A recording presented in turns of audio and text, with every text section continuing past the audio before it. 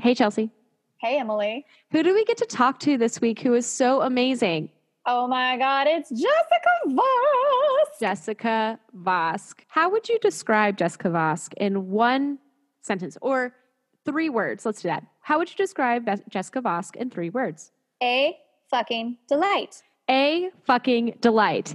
I love her so much. Love her. We talked to her earlier this week, and we wanted to make sure that Jessica could say everything that was on her mind. So we are coming back and finishing up some of the stuff that we need to fill in the holes with. But please enjoy this episode with Jessica Vosk. I'd like to propose a toast. Welcome to Wines and Dolls, a podcast where Chelsea and Emily wine and talk about musicals. Welcome. Wine is a double entendre. Hello, everyone. Both kind of hyperventilating, to be totally square with you. Wear it out, sis. This is our first time doing this structure. So thank you for being our guinea pig. I'm good at guinea pigging. Good. I need that on a t-shirt. I'm good at guinea pigging. We'll put it on our Zazzle shop. I feel like that might be dirty. I would wear it. Excellent. Okay, well, are you ready to begin? So ready. Never been more ready. We could do this, you guys. Welcome to Wines and Dolls. Well, hi, I'm Emily. I'm Chelsea. Hi. And who's with us? My name is Jessica Vosk. It's Jessica Vosk!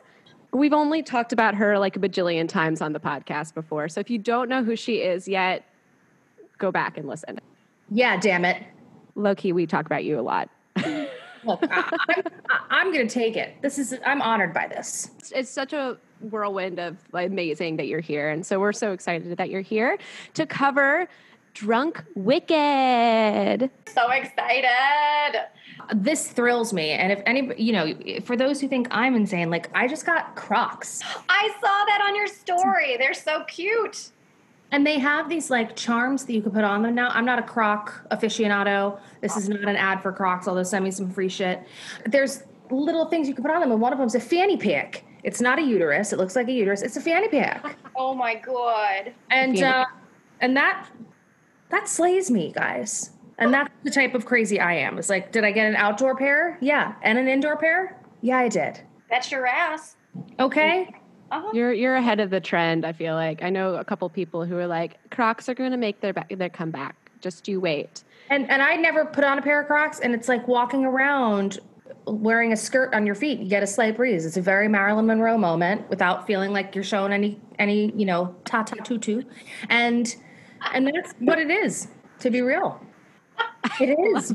You catch a breeze in there and you're like, oh, Mr. President, Crocs is you can't steal that Crocs. That is TM over here. Yeah, that's right. Unless you want to provide me and my family with a supply of Crocs. What are you drinking? Hey, Chelsea. What am I not drinking? I feel like that's my question every week. I currently have in front of me tea. I have collagen peptide smoothie. And I have a ginger ale just in case Chelsea doesn't want to drink alone, but it is alcohol free. So it just has ale in the name, so I figured it was appropriate. Hey, Chels. Hey, Emily. What are you drinking?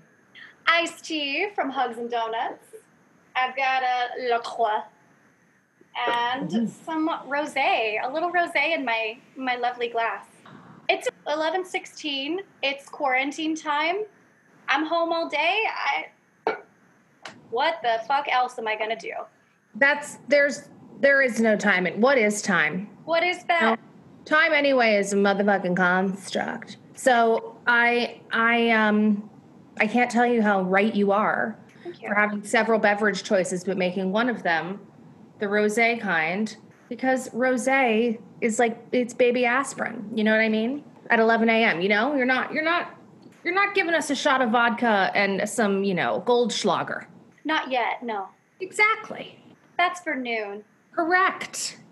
Hey, Jessica. Yeah. What are you drinking? You know what? I have a little sassy spindrift on the side, okay? And then I have my tumbler of cold brew. Is it spiked? I don't know. That's between you and your tumbler.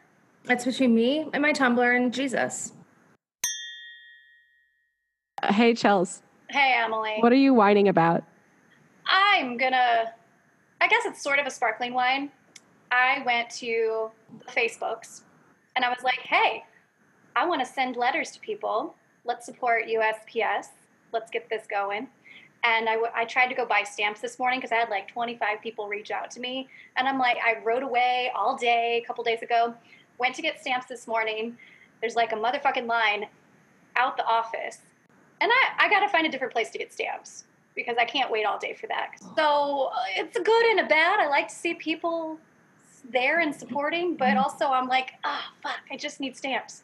Hey, Emily, what are you whining about? Hey, Chelsea. I too have a sparkling wine.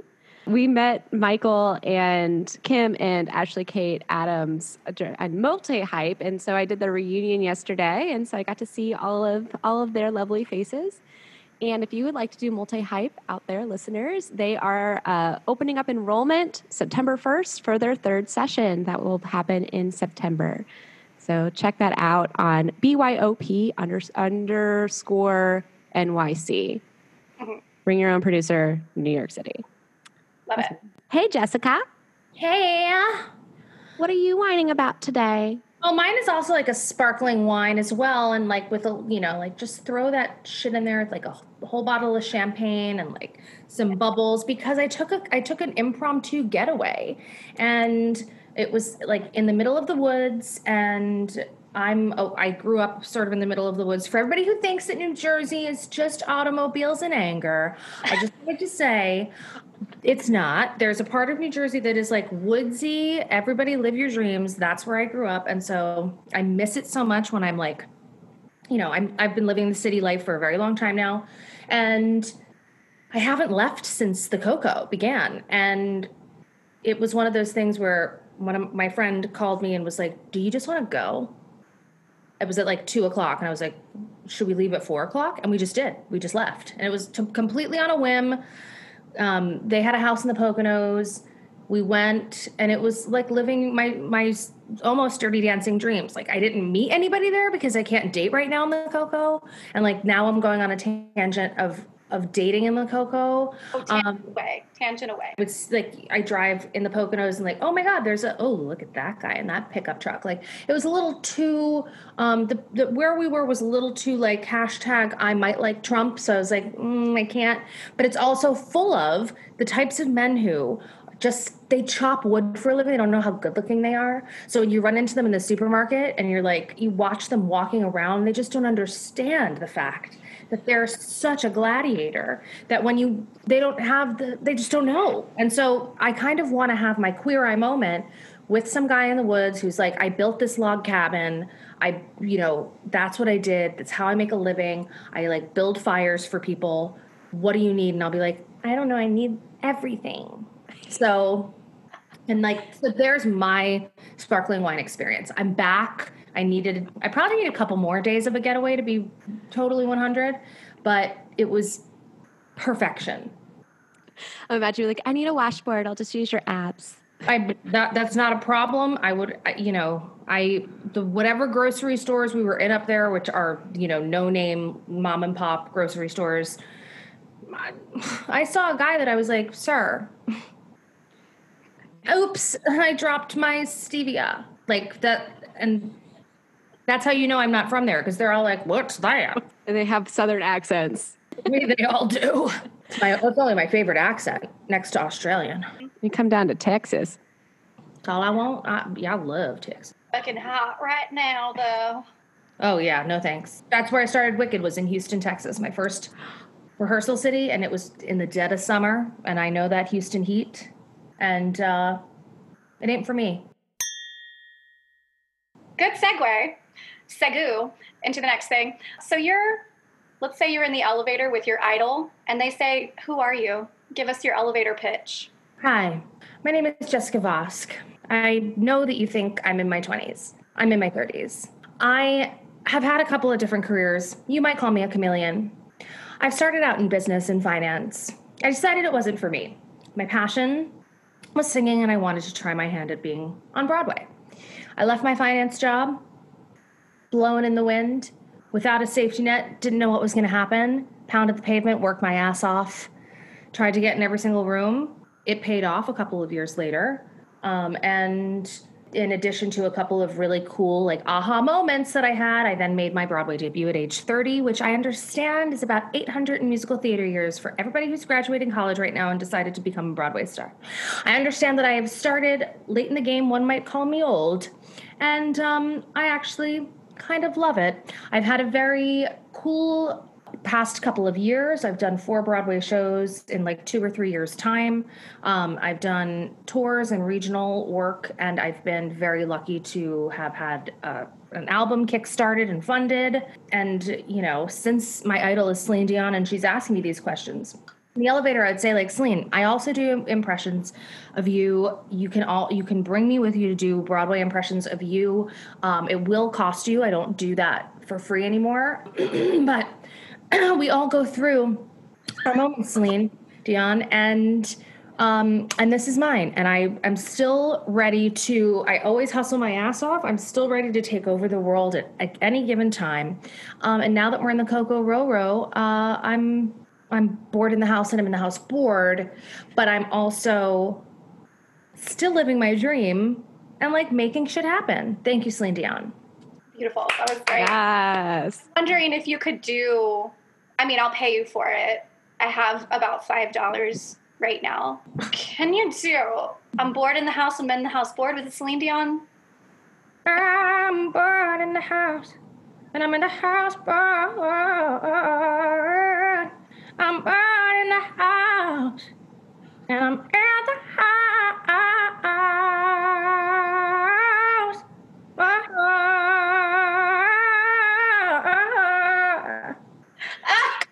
Yay! Bless this day. Oh, thank you for that. Yes.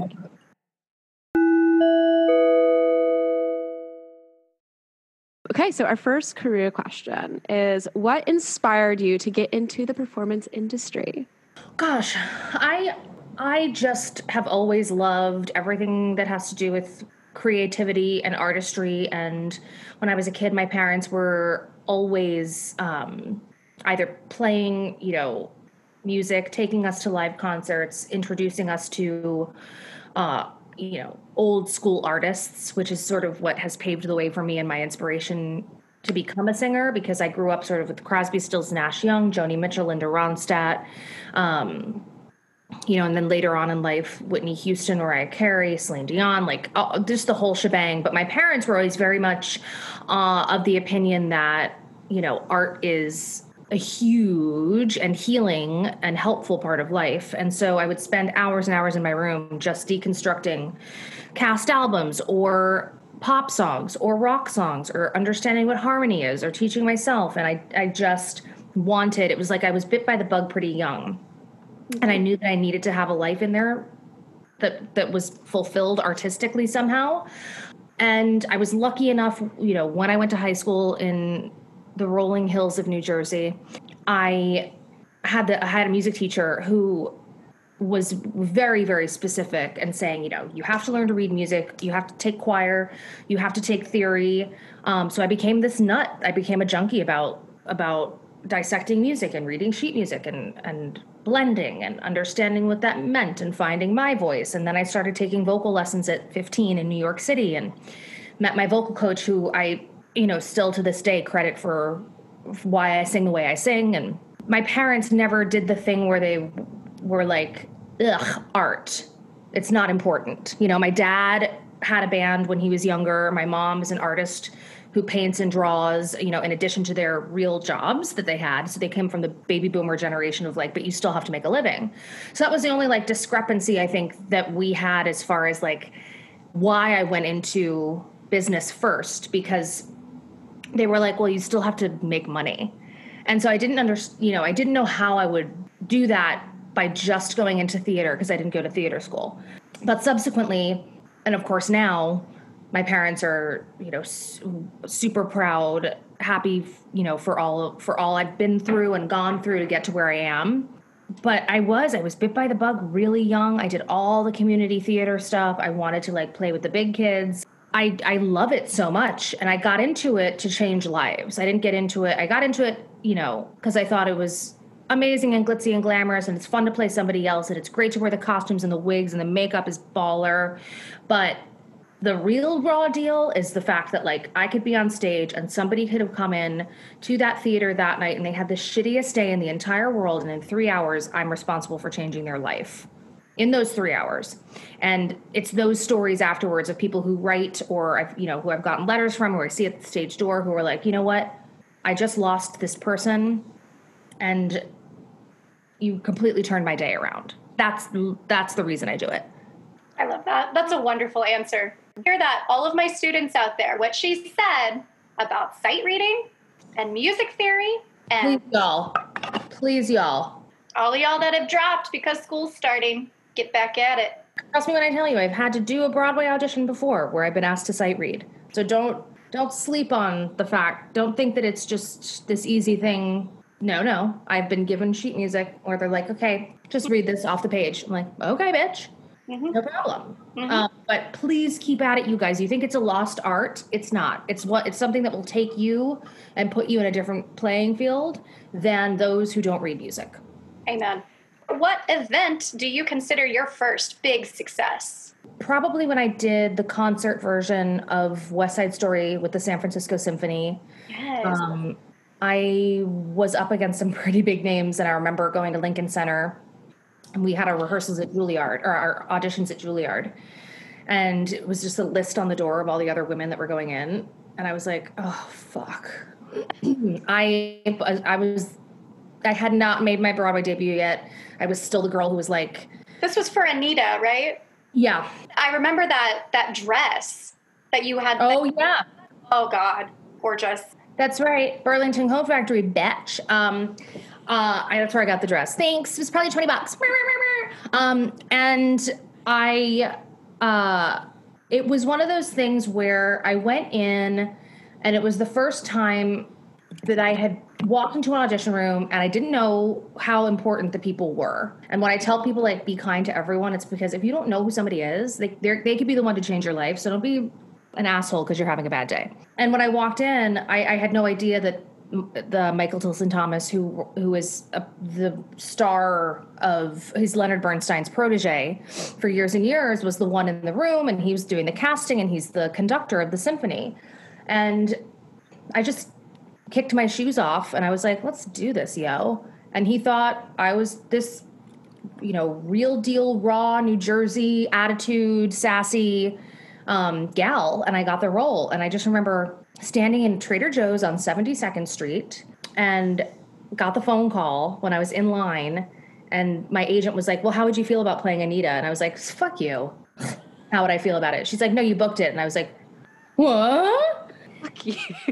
And so, and that's kind of how it's gone for me. Like throughout my career, these big roles, I've been like, yeah, okay, cool. Sounds really great, you guys. And it just goes to show hard work pays off. It was a huge gig for me, though it came at this time, I think it was 2008 when it happened, where I was not that long out of finance. And it was a huge thing. It just was huge. I got to invite my parents, and Rita Moreno came, and she was so amazing. And she came twice to see it. And then we had an album release, and we got nominated for a Grammy. And it was all this, like, it was a whirlwind of things that taught me a lot, because at the time I was like, this is it. This is my big break. It wasn't. It certainly wasn't. But, the advice that I can give myself back then is, don't put a label on something before, while it's happening. Just enjoy it in the moment. That was a huge, that made me believe that I was good enough to do the types of things that I'm doing now. And it made me feel like I could sort of nudge my parents and say, this is the correct field for me to be in. Those were our hard questions.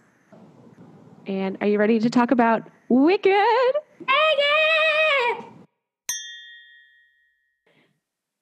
Chelsea, don't you agree that Jessica Vosk is a fucking delight? Do you think the listeners know that now? I think they get it. I think they get it. So let's cover some Wicked background, Chels. I'm ready. There's a lot to unload here. So Wicked had several Wikipedia pages. Wikipedia pages? Pages. So we're going to do the truncated version of the background.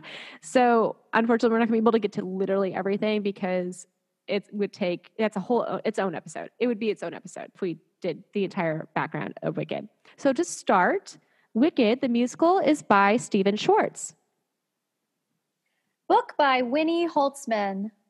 And it's based on Gregory Maguire's 1995 novel, Wicked, The Life and Times of the Wicked Witch of the West, which is a retelling of the 1900 novel by L. Frank Baum, The Wonderful Wizard of Oz, and the 1939 Metro-Goldwyn-Mayer film, The Wizard of Oz. Directed by Joe Mantello. And it was choreographed by Wayne Cilento.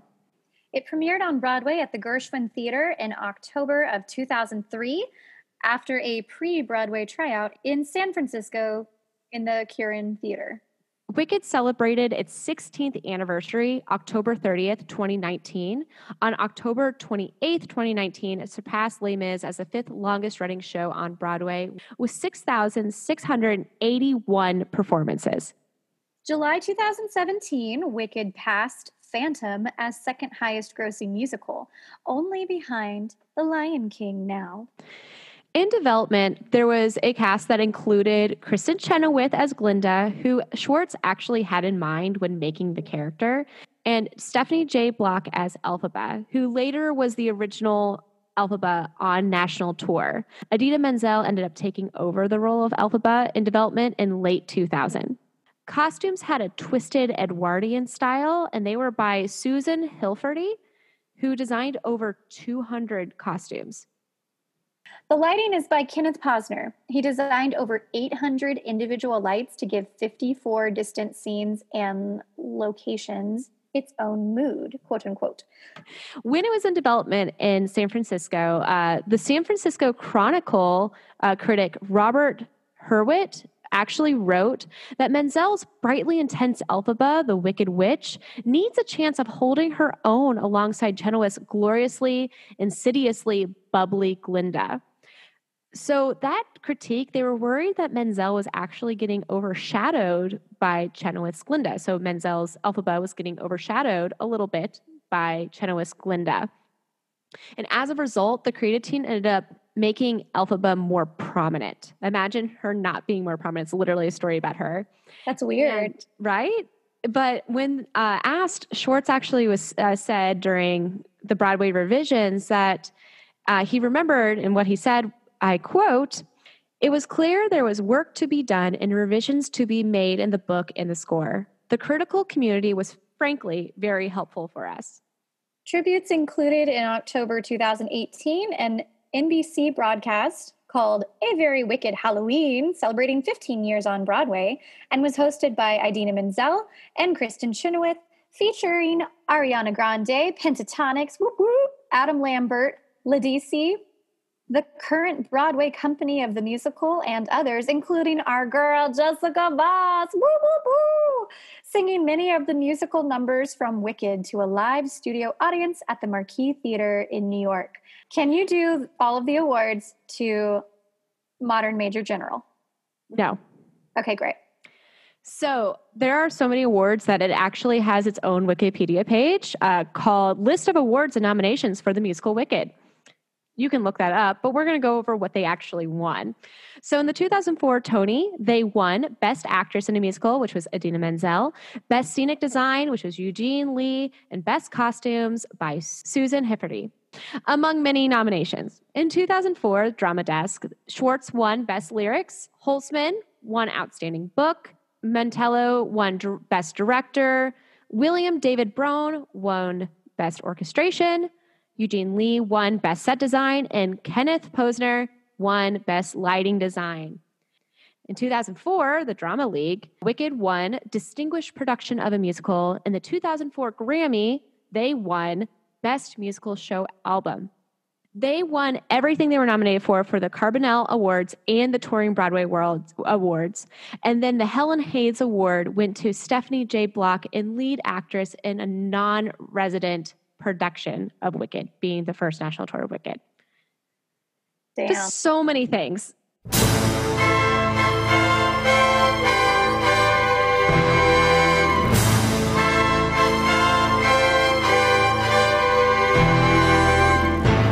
Okay, cool. So to set the scene for Wicked, do you have any pre-show rituals? Oh, yeah. I mean, Alphaba doesn't enter until like 5 or 7 minutes into the show. So like Glinda has her big moment where she's like, does the let us be glad? And that was my warm up, right? So I would warm up with that to warm up for my show, which is like coloratura soprano. For everybody out there who's like, how do you belt or mix? Make sure that soprano is on point, kids. And so that's what I would do. I would make sure that I had those notes in my dressing room.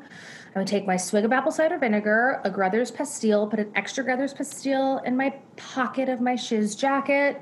I would make sure I had Pedialyte and lukewarm water with my dresser. She would carry both. I would take an electrolyte pill for the amount that I was about to sweat and do a little bit of yoga and stretching, call it a day, and walk my ass out there.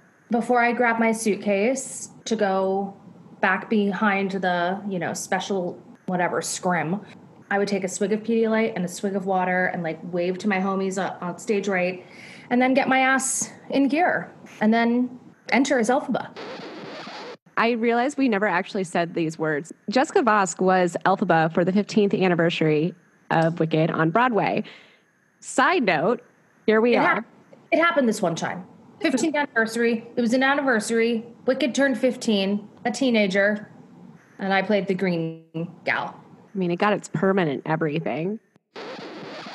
We open on No One Mourns the Wicked, and the Ozians are talking about wickedness as Galinda's flying in on her little bubble, and she's telling the story.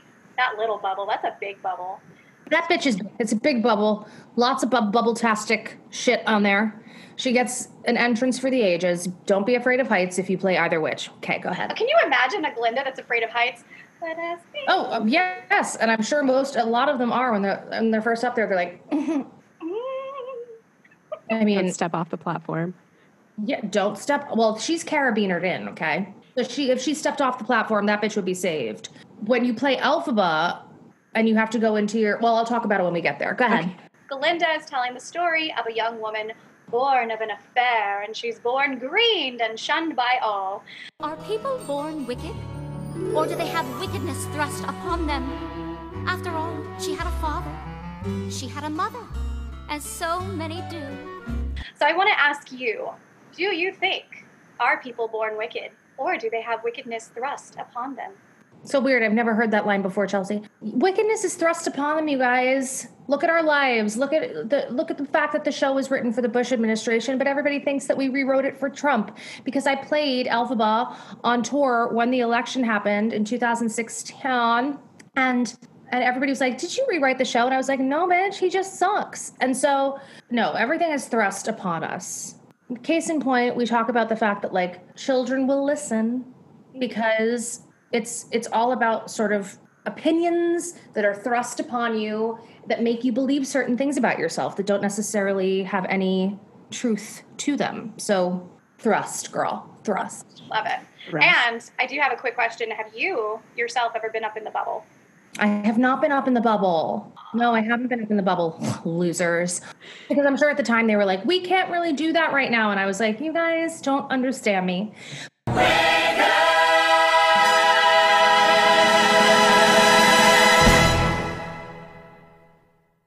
We go into Dear Old Shiz, going back in time to Elfie going to college with her sis, who is wheelchair bound.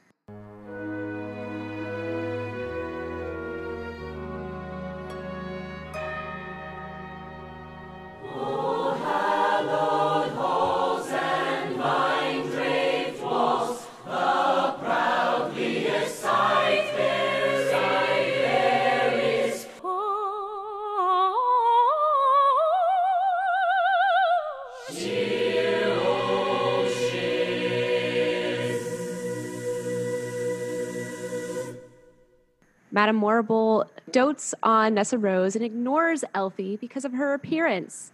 Madame Morrible changes the sleeping arrangements, promising to take Nessa under her care. Elfie attempts to take back Nessa, and her anger makes Nessa move to her telekinetically. And Madame Morrible is impressed with her powers. How important is the story now in regards to the Black Lives Matter, in your opinion? Ooh, hello. I mean, Good morning. hello, good morning. Let's take the fact that, like, when everybody asks me what I connected to about Elphaba, I always say that I had to do something really different because it was 15 years into the show, and there were so many fierce-ass ladies who have played the role before that I didn't want to only go back and look and think about what everybody else has done. I sort of wanted to look at it with a fresh face, fresh perspective. That goes for the same thing when I was on tour. But one of the things that I latched onto as far as a platform is concerned was bullying in general, and the fact that we live in a world right now that didn't exist 15 years ago, meaning technology, cell phones, everybody can bully as a stranger and as a complete with anonymity. I didn't have that in high school. I got bullied the usual way. The fact that people can hide behind their phones and hide behind an app and hide behind all of that and really torment people and take them to the brink of sometimes even death is a really scary thing. And that's what I focused on. And I also, yes, Elphaba is the only one with a different color skin. That's something that I don't understand, right? And I went into the show going, I have the privilege of not understanding what it's like to be judged because I am a different color. And so I had a lot of talks with Black friends of mine, BIPOC friends of mine, about what that is like. And this is years ago, before the most recent Black Lives Matter movement. And also, I'm a huge advocate and ally for the LGBTQ plus community. And I also couldn't understand what it was like to be judged just because I said I was gay, or just because I am a trans person, or, and this all interweaves and connects itself to what I find to be very timely, which is everyone is human. This is a human issue that we're dealing with. This is not a political issue. This is not, let's choose sides here. This is a human issue. Every human has the right to be treated the exact same way. And we've had, again, wickedness thrust upon people of color, wickedness thrust upon Black people over years and years and years of rhetoric and the way that our country has been built. So I think it's no surprise that, a show like Wicked stays so timely because we're dealing with all these socioeconomic issues every year, every day. And the fact that we're in quarantine right now and we're living through this pandemic has forced us to have to sit and deal with the fact that no one is treated equally. We have to look at the fact that Black people are not treated the same. And that is because of the color of their skin or where they grew up or fear-based. Everything for me, when people get angry and racist and judgy, McJudgertown, is because it's all fear-based. Same thing for anybody who, LGBTQ+, anybody who has shit to say, it's all fear-based. I'm not going to be able to change everybody's mind. I get it, but I will always stand up for those communities because I have the privilege to do so. So I would rather use that. And that's sort of how the story itself, this is a long-winded answer, like mea culpa, so sorry. It's kind of how the story weaves itself in because you find Elphaba is so used to being treated, right, in a certain way because of how she looks, right? Just as you hear Black people saying, okay, I'm a Black man, and white women cross the street every single time they see me because they're afraid of me. Elphaba's used to that because she has a certain color skin. Little does she know that it's also, it's a power of hers that she can latch onto and use to benefit herself. So I find that to be a very timely and parallel thing right now. I'm constantly talking with my friends of color who have things to say and have, I don't ask them, what should I be doing? Because that, like, Jessica, you're a smart person, put your thinking cap on. I say, how are you doing? What's happening? What's on your mind today? What are you feeling? Or Black business owners, or just people that we can lift up who don't get the chance to be lifted. And that's sort of the Elphaba thing. It's like, okay, she has power. Yes. How are we going to support her in that? And I think that's what the audience winds up doing is they're going, oh, instead of, oh God, she's the green girl. It's like, yes, she is the green girl. And that's what happens by the end. You don't see any of the, oh, she's green. The shared disdain. Ostracized. Yeah. So I think that's something just for all of us to be mindful of and remember going through life right now, is that equality is a very beautiful thing and somehow the most difficult thing for a lot of people to grasp. Thank you for joining Dateline today with Wines and Dolls. That was a great answer. Thank you. Hashtag. Who played your Nessa Rose in Madame Marble? I had my first memorable. I had her both on the road and on Broadway was Isabel Keating. There's no one I could possibly adore more than Isabel. She's a Tony Award nominee. She's one of the best actors I've ever worked with, and she's so kind. And I also had Nancy Opel, who knocked my socks off in every sense and ounce of what it is to be a comedic character actress. I loved working with her so much. I was really lucky. Same with Nessa's. Kristen Martin. She was my Nessa on the road. We started together on tour, and she was subsequently my Nessa on Broadway. And we've always had a fun time because I'm such an asshole on stage. Like, I'm the one who's like, I want to make you laugh differently every single show. So I would like hug her and be like, you smell like roses. Like that. I'm like, shut up, Jess. And then I finished off, I think my last Nessa was Giselle Jimenez. So cute, so sweet, so sassy. I didn't have her as long as I had Kem. Kem and I sort of had the journey together. So it did feel very sisterly. But I've been pretty lucky to have some fierce women around. We jump in next to The Wizard and I. Oh, Miss Elphaba, many years I have waited. Why, I predict the wizard could make you his magic grand vizier. Such an epic song, so amazing. Where Elphaba is reflecting on her excitement to show the people she's not just that green girl. Yes, and why not make an 11 o'clock number the first thing that she sings? It's not going to make you feel strange at all as Elphaba not have to leave the stage for a very long time and also have to sing a number such as The Wizard and I, which could leave you with nodes. But I digress. And that's how we'll begin, The Wizard and I. Look, that shit's hard. It's one of the hardest songs, and it will tell you as Elphaba, and every single green girl will tell you this. If you get through that song and you do it the way that you'd like, you know the rest of your show is going to be cake. And that's just what it is. And when you hit like The Wizard and I would hold the note out as long as I wanted to, and if I got it, I'd be like, I'm good. Rest of the show's cake. I'm good. And you know what? When I finish Wizard and I, you think I'm going to be able to exit the stage and get water, bitch? No, let's start loathing. Anyway. Gosh, the marathon that you had to run. Marathon. The Wizard and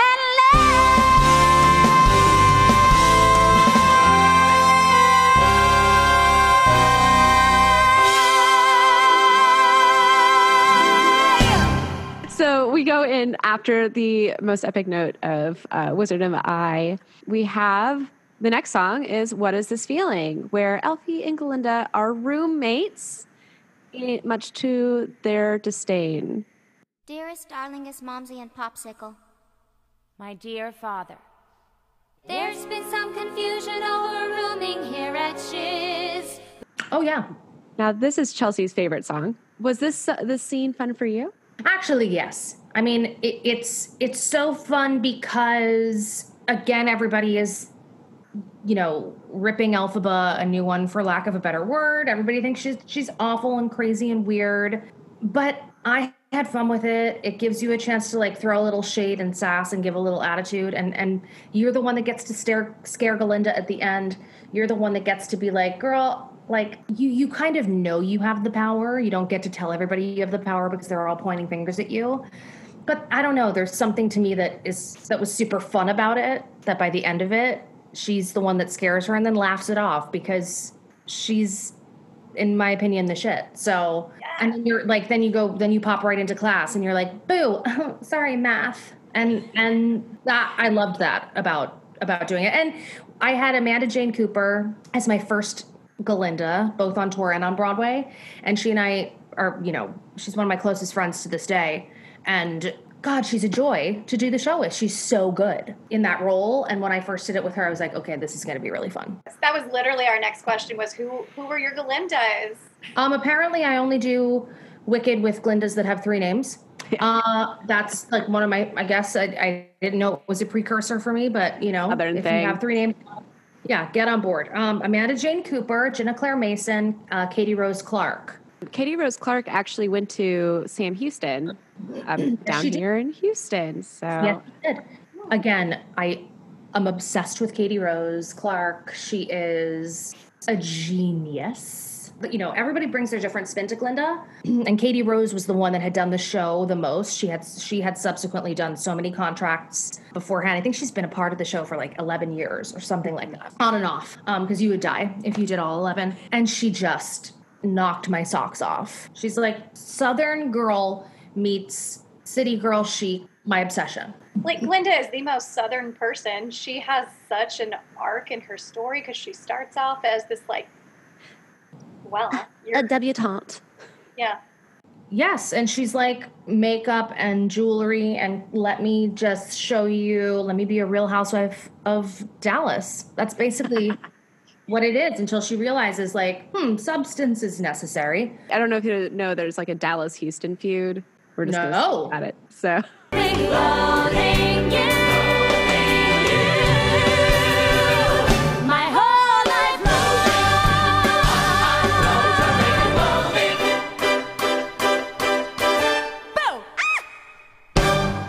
So after What Is This Feeling, you have Elfie has scared Glinda, and then she goes into math, as you said. So you go into the song Something Bad, where we meet Dr. Dillamond, who confides in Elphaba about a discrimination he is experiencing and tells her there is a conspiracy to suppress animals and their rights. Oh, Miss Elphaba, the things one hears these days. Something bad. Sorry. Bad. Something bad. Oh, you're surprised at yourself. Notes? This is where Elphaba, this is where the activism switch turns on. And again, like, things that make sense for people who are going through shit, like the LGBTQ community, Black Lives Matter. This is the thing where it's like, we are being mistreated. I don't necessarily know what to do about it as an animal, right? They're trying to suppress us and take our rights away and all this kind of stuff. And Elphaba's like, oh, okay, that, for some reason, it lights a spark under her ass where she's like, this is the thing that I need to be doing, is standing up for people who are unable to stand up for themselves. Nothing truly bad. Sorry. Bad. And this is going to be the longest part here, because Dancing Through Life is literally like half of Act 1 here. There's so much that happens within Dancing Through Life. Honey, it's the only break I have in the show. Take all the time you want to talk about it. It's the only moment I got to visit my dressing room and go to the bathroom. Oh. So for me, do I know the song? Absolutely not. I went to my dressing room and I was like, Jessica Pease, just this one time. She's got a 2-minute break. Drink some water, eat a pastille. You know what I mean? Those are the words. Those are exactly it. For me, yeah, they are. And I like to have you done Dancing Through Life. I'm like, unfamiliar. Get me off stage so I can pee. The trouble with schools is they always try to teach the wrong lesson. But I say, why invite stressing? Dancing through life, skimming the surface. Well, in Dancing Through Life, we meet Fiyero, Prince of the Winkies, which makes his gorgeousness go down as soon as they say Prince of the Winkies. And Ultimate Bad Boy arrives at Shiz and tells the students his philosophy on life, which is dance through it, stop caring so much, and throws a big party at the Ozdas ballroom. Glinda dresses up Nessa. Elfie thanks Glinda for helping her sister and getting her sister a date, which is Bach. We'll come back to that in a second. And in return, Glinda gives Elphaba an ugly, old, iconic witch's hat, telling her it's stylish. Kind of like Crocs? How dare you? Get out, Emily. I'm being the devil's advocate here. Nessa is invited to the dance by Bach only because Bach wanted to ask out Glinda. Glinda didn't want to hurt his feelings, so in a very bitchy way, sends him around to Nessa and says, basically, oh, you know what would make me feel really good though? If you asked her out, then I would really think you're a good guy. So Bach asks out Nessa, starting this whole thing with Nessa. She tells him he can do this favor for her and ask Nessa out. So that's exactly why I don't trust men. Hello. Right. Yeah. Okay. You know what? Okay, cool. I'm going to ask that girl out over there. Maybe that one will think I'm cute, and then she'll like me. But, like, yeah, that chick over there, too. Maybe I can make out with her. And it's sort of like, I'm sorry, I'm not on Bumble anymore for this reason. You know, pick a lane, honey.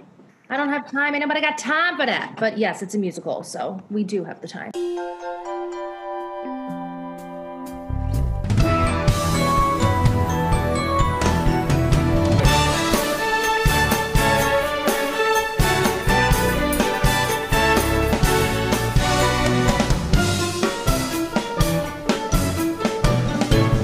We get to the Ozdust ballroom, and Elphaba shows up once everybody else has arrived in her beautiful new hat that Glinda has given her. Everybody starts laughing at her because it's not apparently as cool as Glinda first made it seem. But Glinda has a change in heart right before, because Madame Morrible, who despises Glinda, comes on and says, you can join my sorcery class. Elphaba has basically given you the in with me. So Elphaba's given Glinda a little bit of a lift here in the eyes of Madame Morrible, and Glinda feels bad that she is not helping Elphaba in the way she needs to help her. She sees that Elphaba is maybe not as weird as she thought. This is the moment where Glinda goes, oh shit, I gave her that really ugly thing while she had my back in this moment, while she like actually took it upon herself to help me out. I was like an absolute bitch to her and gave her this hat. And now I feel like, because Madame Morrible is like, guess what? You're not good enough, Glinda. Not good enough at this point, but like, because Elphaba said that she wanted you to do it or she wouldn't, you're going to get a chance now. And then Glinda's like, oh, shit. I really screwed up. Let me be a better person. And with that, she goes and dances with Elphaba while Elphaba's that awkward girl on the dance floor just doing her thing. And Glinda goes and joins her. And then this is sparking a beautiful new friendship.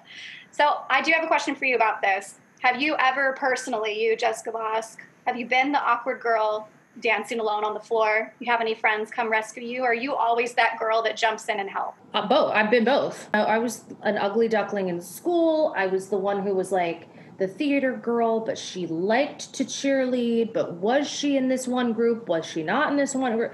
Like, where does she belong?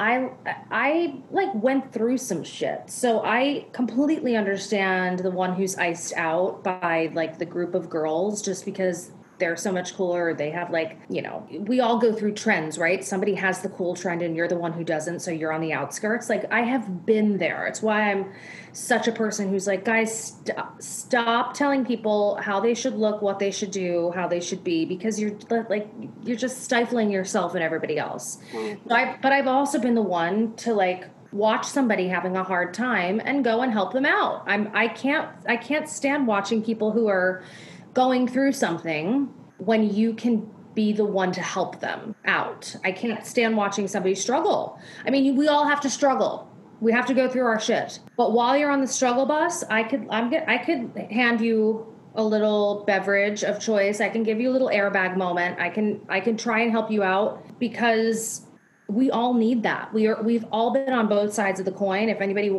listening to this is like, no, I can't understand that. Well, yes, you do. And you're just lying.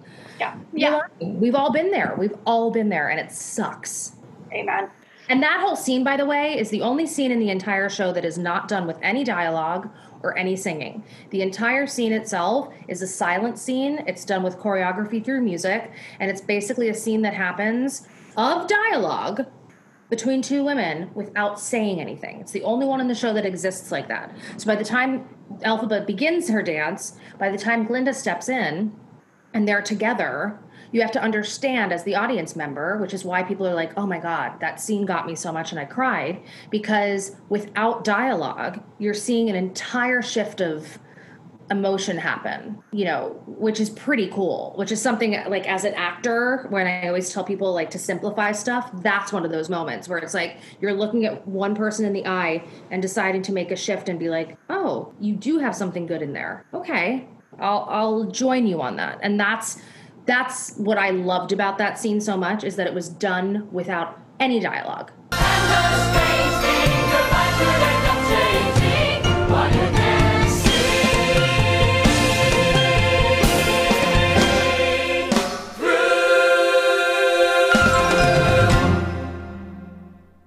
But the next song did have a lot of dialogue because we go into Not for me. I know, Glinda, she held up all of her words from that she was internalizing in the scene where you're becoming friends with Elfie, to then spill them all out during Popular. Elfie, now that we're friends, I've decided to make you my new project. You really don't have to do that. I know. That's what makes me so nice. You will be popular.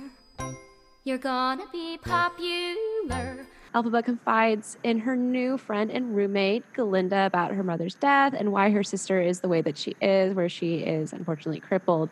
But Glinda decides she's going to fix Elphaba, or Elfie, with a makeover. This song, I've actually seen Wicked, I think, 6 times across, like in Chicago, in New York, and also in London. I love, one of my favorite parts about Wicked obviously is Popular. I like to see how the Glindas change. There's the one who was in London, I can't remember who it was, but she was I was like, girl, I don't know what kind of pop rocks you're on, but oh my God, she was like jumping the whole time. Where when I saw Katie Rose, she was a little bit more sleek and calm and sassy. So I guess for you, how do you not just laugh at people? Did it change every night? Yeah, I mean, the thing about Popular is that when you do Wicked, you're doing a show that is like, you don't have that much creative voice as the actor, right? You can't be like, I'm going to reinvent the wheel. I'm going to do this thing differently. No, it's like, it's set in stone what you do. So I wouldn't say this is like a DIY every night. You had to hit your marks, right? And you had to hit them because that's what the director said you have to do. Yes. But each Glinda did have their special moments where they got to bring themselves to it. And that is the part for me that is great, because when you lock eyes with somebody, when you lock eyes with your Glinda and they're like, they give you that look like, Jess, let's do this shit. You're like, got to fuck things up. Bring it on, girl. Like, bring it on. Do some shit that I don't know. I love when you throw things at me that I've never seen before. That's what makes it fun. That's what makes live theater fun. Popular is one of those songs where it's always going to depend on how the Glinda feels. It's always going to depend on how the audience is and what they're giving back. It's always going to be like a ping pong tournament of myself and her and the audience.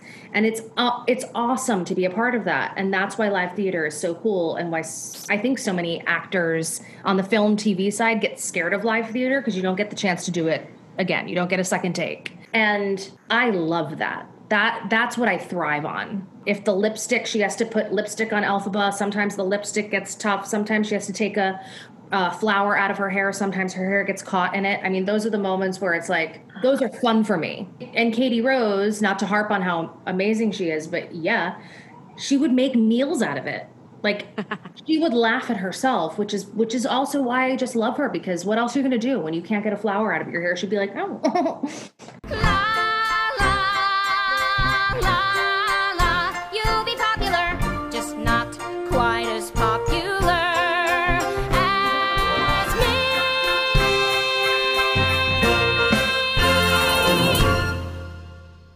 But we dive right into the next scene where Dr. Dillamond is telling his group of students that he's leaving. He's out.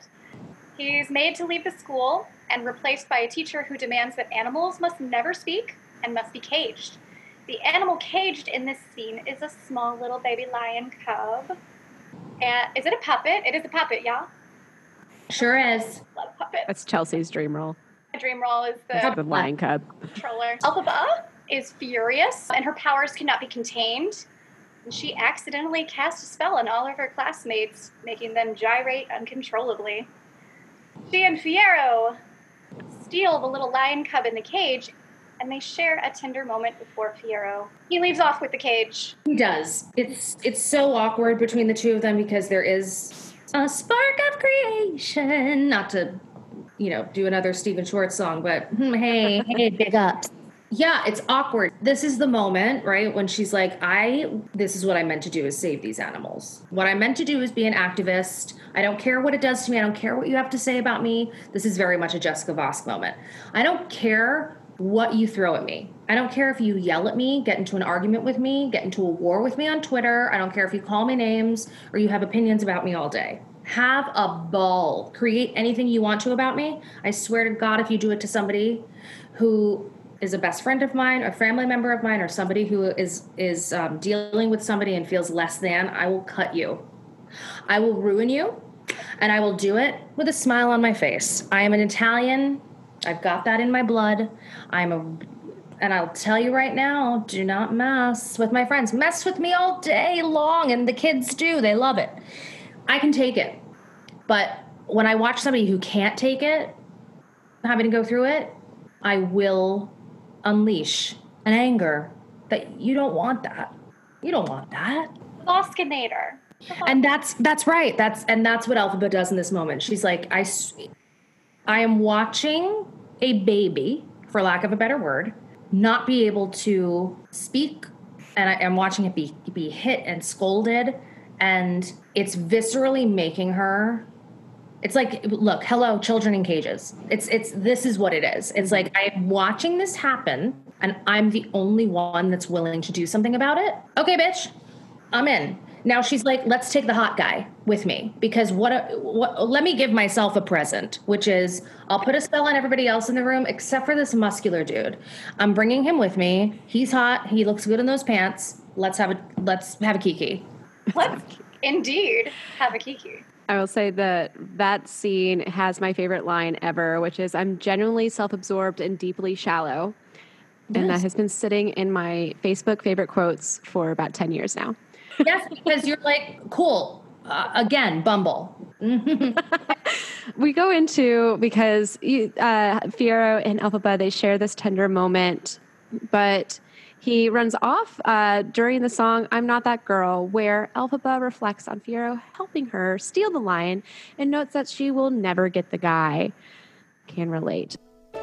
Hands touch, eyes meet, sudden silence, sudden heat, hearts leap in a giddy whirl. He could be that boy, but I'm not that girl. So you're beautiful, you're amazing, you're smart as hell, but you can share as much or a little as you want. Have you ever felt like Elphaba in this song? Haven't we all?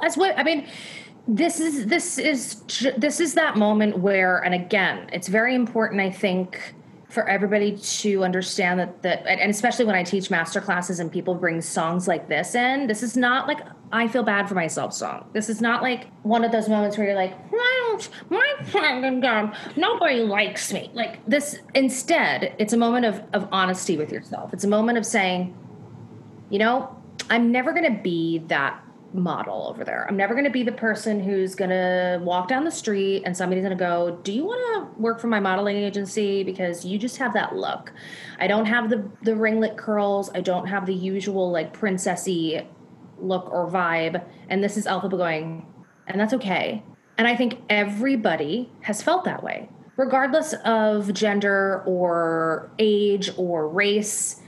We have all been in a position where for lack of a better word, we have a crush on somebody, we've had an awkward moment with somebody, and we feel like we're not good enough. And we can't do anything about that. I am who I am. Don't wish, don't start. Wishing only wounds the heart. I wasn't born for the rose and the pearl. It was like, I am who I am. Damn, I hate that that person doesn't want me. Versus, I am who I am. God, you'd be lucky to have me.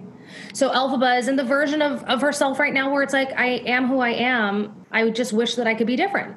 And I think we all know what that feels like. And I think we all feel vulnerable. And I think vulnerability is our superpower. And the more honest we can be about that and how we feel and how we can be transparent and saying, like, I'm going through some shit right now. And I will be able to figure it out, but I'm going to need to go through it myself. And that's what this moment is for her. I'm not that good.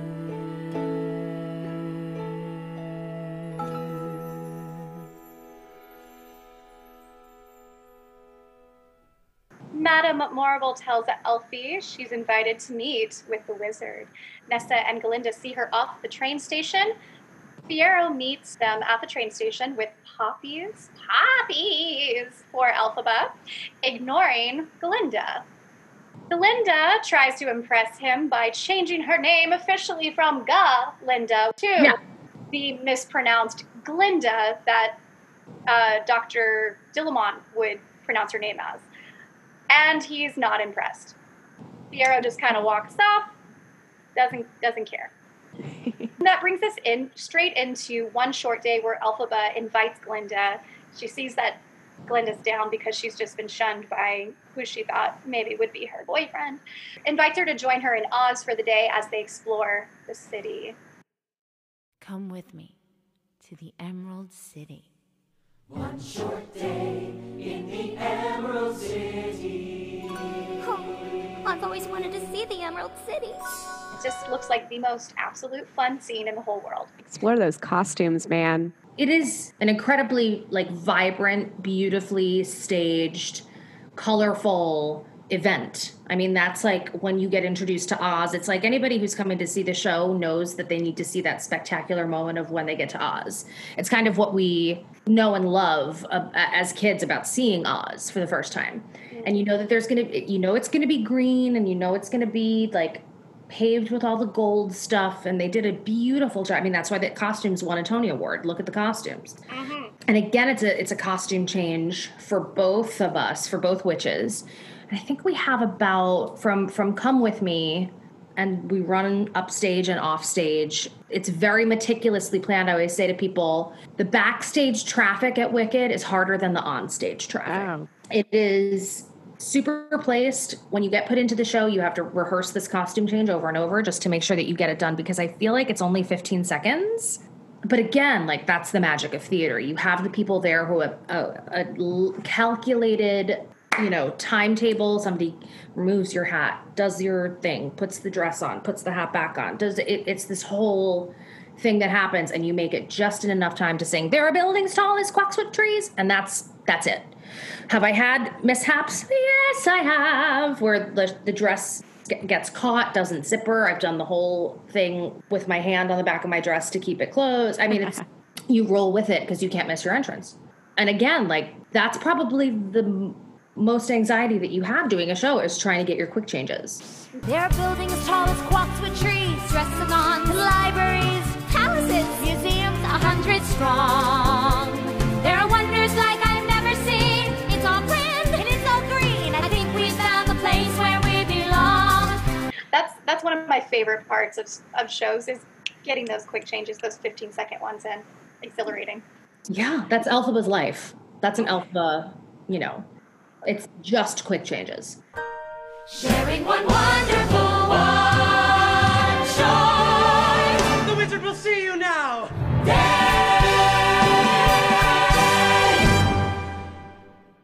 Elphaba and Glinda meet the wizard in the song Sentimental Man, which I feel like sometimes it was just put in for Joel Grey to have a song. Could be. I wish I were there.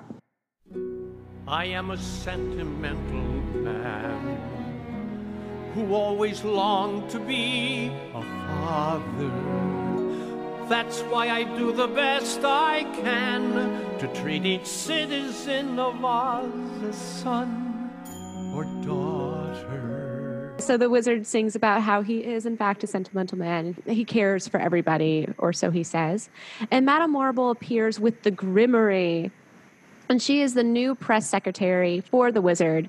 And Elphaba is asked to perform a levitation spell to prove herself from the groomery. So only powerful witches and wizards are able to even read it. So she's performing the spell from the groomery on Chistery, who is the monkey servant. But the spell goes wrong and he sprouts wings.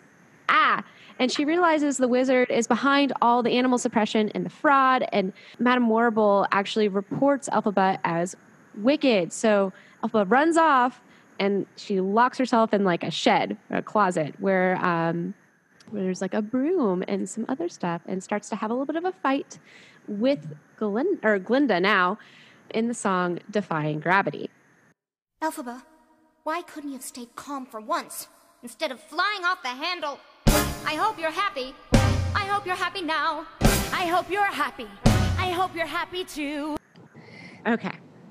A lot just happened. Lot to unpack. When you realize that somebody, I mean, listen, for Elphaba, it's all about the fact that, like, she held this man in such high regard on such a pedestal. We've all done it before. We've had our heroes fall. And that's, I think, what this moment is like, oh shit, the person who I thought was gonna like change my life in the best way ever and make me feel like I belong is actually the person who doesn't want anybody to belong, because power is all that they want. What a huge shift for her, and that like sends her into a tailspin. And you know, Glinda always wants to be the one who I don't want to rock the boat, I'd rather keep everything chill, why don't we just leave, I'm so sad that this just happened, but like, you know, it's time to go. And now, Elphaba, you've created yet another catastrophe for yourself. And Glinda's like, I don't want to be involved. And so it's a test of friendship, I think. You can have all you ever wanted.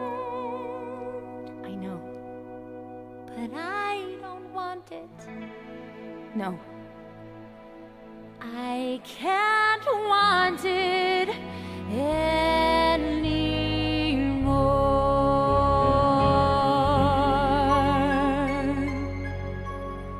For Defying Gravity, is there any crazy stories that happened, or any mishaps? I mean, I've certainly had a couple no-fly shows between tour and Broadway.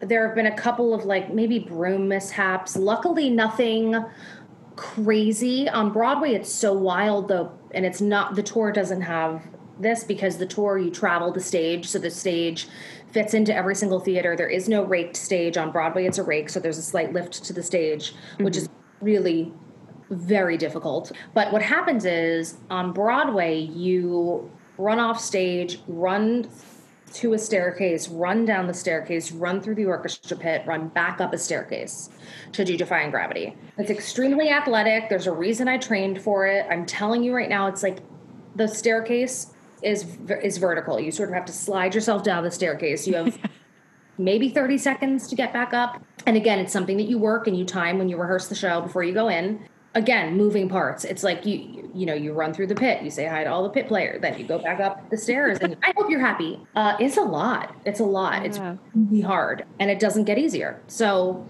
that's the stuff that, like, when I talk about the stuff that happens off stage, it's the choreography of making those moments happen. And on tour, all you do is run off stage because there's no underneath, because the stage doesn't travel that way, so you can't have trapdoors and things like that. It just doesn't work that way on tour. But when you're on tour first, you think it's so hard. Then you get to Broadway and you're like, there's 16 other layers on top of it that you have to figure out. So it's just, that's one of the more athletic moments in the show, because you're just running. You don't stop moving at all. I really hope you get it and you don't live to regret it. I hope you're happy in the end. I hope you're happy, my friend. Did you have to do a different riff every night? No, you're not allowed to do that. Okay.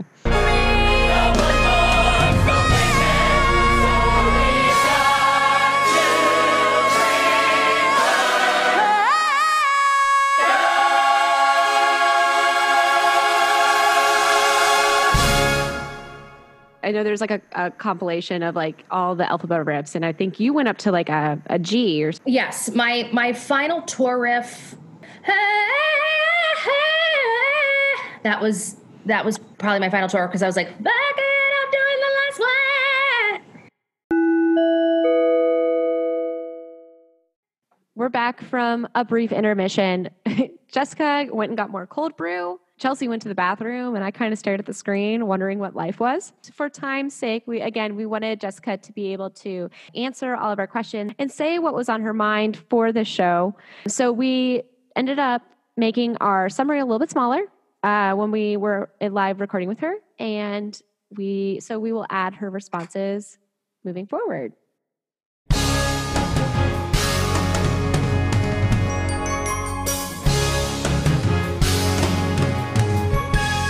We open on Act 2 with No One Mourns the Wicked, reprise. We find that this is sometime after Elphaba has declared herself wicked and left school, yada, yada, yada. She's met the wizard. And now Elphaba is labeled as an opposition to the wizard. And pretty much anybody who sees her has to report her. And Glinda, is now a positive public figure and a puppet for Madame Morrible and the wizard's regime. Glinda the Good is what she's known as now, and she is the nation's defender against Elphaba. That really sucks because they were just best friends. Right? Let us put aside our panic for this one day and celebrate. Oh, what a celebration we'll have today. Thank goodness. We open up on a press conference where Glinda is up in her beautiful one-sleeved dress in the song, Thank Goodness. The press conference is set to celebrate Fiero's appointment as captain of the guard, a position he accepted so he could find Elphaba because he still has some feelings about it. But the press conference is taken over by conspiracy theories and panic among the crowd. But Madame Morrible comes out to announce Fiero's engagement to Glinda. Yay! Hey, that's a surprise to him. Right? But he leaves angrily. Glinda tries to appear cheerful in front of this press and this crowd who just kind of watched her now fiance kind of freak out a little bit. He was like, I will marry you if it makes you happy. And then it runs off, and she's like, oh, he's just gone to get me a glass of water. With this perfect finale, the cheers in the valley, who wouldn't be happier? So I couldn't be happier, because happy is what happens when all your dreams come true. Well, isn't it? Right after, we've got a scene where Elphaba is visiting Nessa Rose. So she's visiting Nessa Rose, who is now the governor of Munchkin Land. And who is a Munchkin that she's in love with? Who? It's Bok. She loves Bok. So now she's the governor of Munchkin Land. And in order to keep Bok at her side, she has stripped the Munchkins of their power. So Bok is basically her love slave. And I know, right? Elphaba tries to get Nessa on her side against the wizard, but Nessa is concerned only with herself and how to make Bok love her, which he obviously doesn't because she's making him a slave to her. And so Elphaba turns to enchantment to help get her sister in the right brain space, basically. So she enchants her sister's slippers, which are silver slippers, and turns them ruby red, which gives her the power to walk. So the ruby slippers, you know, the thing that Dorothy gets later, blah, blah, blah, that's the Wizard of Oz, is the ruby slippers bring her home. And that's the thing that that the Wicked Witch wants the most in that story. These slippers just help Nessa Rose walk, is the original intent. So now Nessa is convinced that Bok will love her because now she can walk, calls him over to her. He sees that she doesn't need him anymore because she can walk, and happily tells her basically, oh, I can go now. You're on your own because you're good and I don't need to take care of you anymore. I'm going to go tell Glinda I'm in love with her before it's too late and she marries Fiyero. So hurt, Nessa Rose takes the Grimoire and tries to cast a spell on Bach to make him love her. She mispronounces the words and accidentally ends up shrinking Bach's heart. Because of this, Nessa is given the title by all the Munchkins, the Wicked Witch of the East, who you remember later is the one that the house gets dropped on. So Elphaba, spoiler alert, Elphaba saves Bach's life by turning him into the Tin Man. Oh my God. Elphaba tells Nessa Rose that she has to return to the wizard's palace to set the monkey free, all the monkeys, not just one monkey, but to set all the monkeys free because she's trying, to free all of these animals. Nessa knows that she's going back really, though, to find Fiyero. Ooh. And when Bach wakes up, they turn the chair around and he is all of a sudden this Tin Man, and he's disgusted at this new state of being, flees the castle and flees Nessa Rose. Who is pissed? And so Bach is mad. He's mad because he thinks he doesn't really know what Nessa did. Like, I guess he kind of knows what Nessa did, but he knows that he is now a Tin Man because of Elphaba. Generally, there is that song that's not on the cast recording, Wicked Witch of the East, which Nessa Rose sings so that Bach can get changed. So he's changing while she's singing about herself, which has a really beautiful duet with Elphaba as she casts the spell from the Grimoire.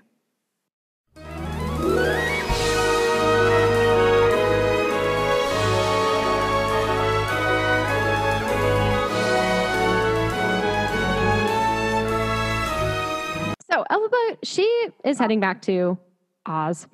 She goes to the wizard's palace to free the monkeys. Free the monkeys! The wizard discovers her, and he tries to convince her that he isn't evil, but just an average man who came to his position by chance in the song Wonderful.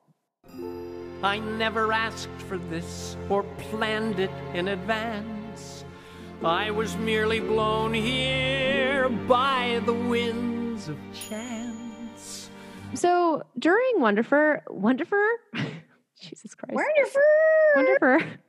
During Wonderful, Elphaba is actually convinced. She thinks that this could be a turning point for her. Wonderful, they'll call you wonderful. It does sound wonderful. Trust me, it's fine. When you are wonderful, it would be wonderful. Well, she's almost convinced to join him.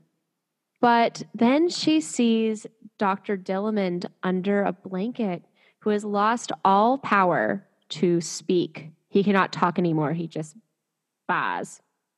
How do you baa? Bah. He goes bah.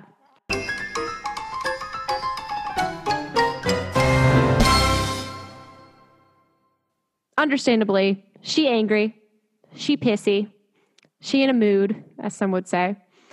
And she ends up accusing the wizard, but he ends up calling the guards on her. Who is the in charge? Who is the captain of the guard? Who is it? Fiyero! So Fiyero enters, and he's followed by Glinda. And Fiyero ends up helping Elphaba escape and leaves with her instead. Glinda, I think, is there too, and was like... And Glinda. So, because Glinda's there, and they see her, and Glinda pretty much releases Fiyero of the engagement that was thrust upon him, if you will. And she ends up being like, go, it's fine. I'm so sad. Into the song, Not That Girl Reprise. Don't wish, don't start. Wishing only wounds the heart.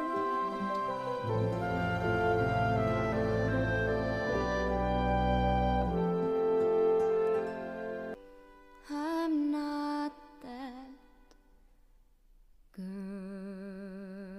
Glinda is heartbroken at Fiyero leaving, And he is also switching sides from the wizard and her boss, basically, over to the Wicked Witch. But suggests to the wizard and to Madame Morrible that to catch Elphaba, they must use Nessa Rose as bait. But she didn't mean it in like the deathly kind of way. She meant it as spread a rumor that Nessa Rose is in danger and Elphaba will come and find her. Instead, Madame Morrible takes that advice and makes it much, much worse. She just shit on it and conjures a quote-unquote change in the weather. Seems to be a change in wind. Mm-hmm. She conjures. That's like Madame Morrible's thing, is that she's really good at creating or changing the weather. That's like her thing. Meanwhile, Elphaba and Fiera ran off into the woods. And they're overcome with feelings for one another in the woods. Nothing good happens in the wood. Nope. Except for the song, As Long As You're Mine.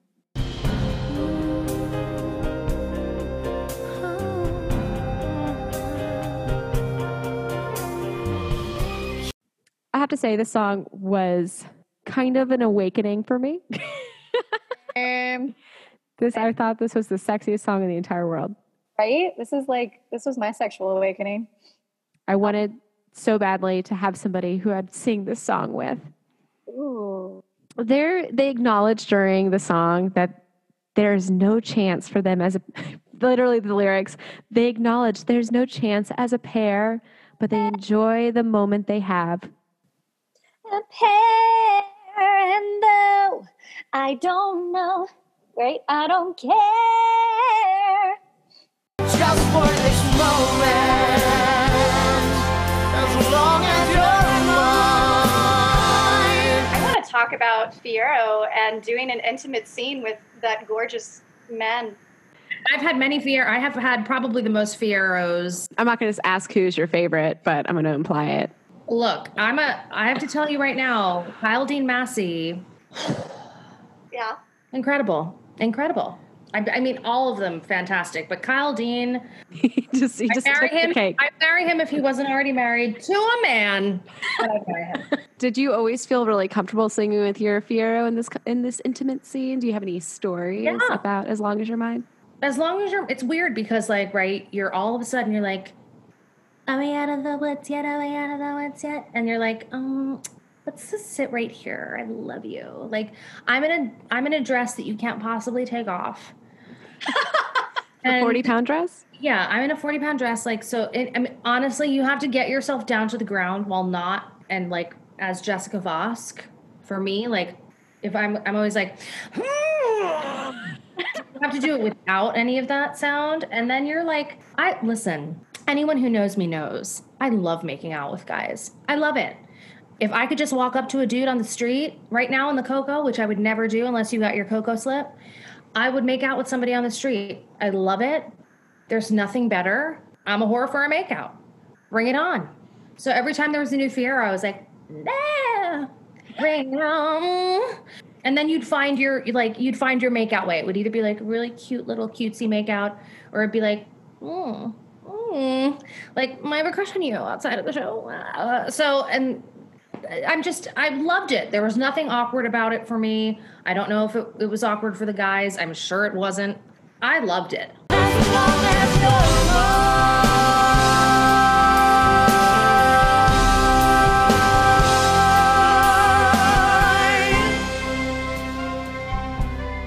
What is it? It's just, for the first time, I feel wicked.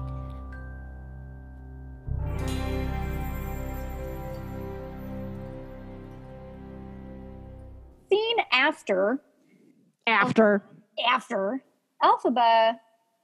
interrupts the little makeout session in the cornfield because she senses, her like spidey senses are going off. She senses that her sister is in danger. She can see things. She sees a tornado and a house flying in it. And before she leaves, Fiero tells her about his castle called Kiamo Ko that his family owns, where she can stay. And this becomes her Wicked Witch castle. Where do you think that word comes from? Kiamo Ko.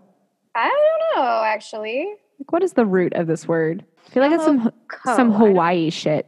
It does sound like Hawaii. I would be okay with being Elphaba if it was in Hawaii. That'd be cool with me. Actually, I would be okay with being Elphaba, period. Current. The Hawaiian Elphaba castle in Hawaii. Nalekaliki. Kyomoko. Elphaba's been having visions throughout this entire show. She had a vision during Wizard of Eye where there was like people were shouting her name.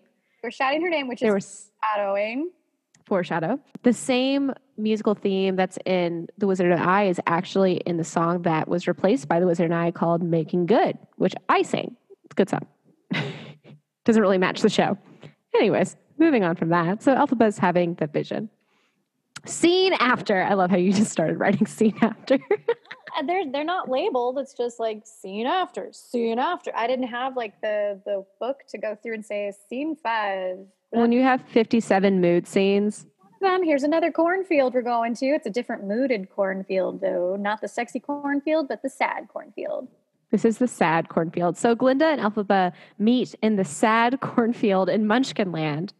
Or angry. Let's call it the angry cornfield. The angry cornfield. Okay, so they're in the angry cornfield in Munchkinland. It literally looks like the middle of Indiana. So they're in the cornfield in Munchkinland where Nessa has been crushed by a house with a girl named Dorothy Gale and her dog Toto inside.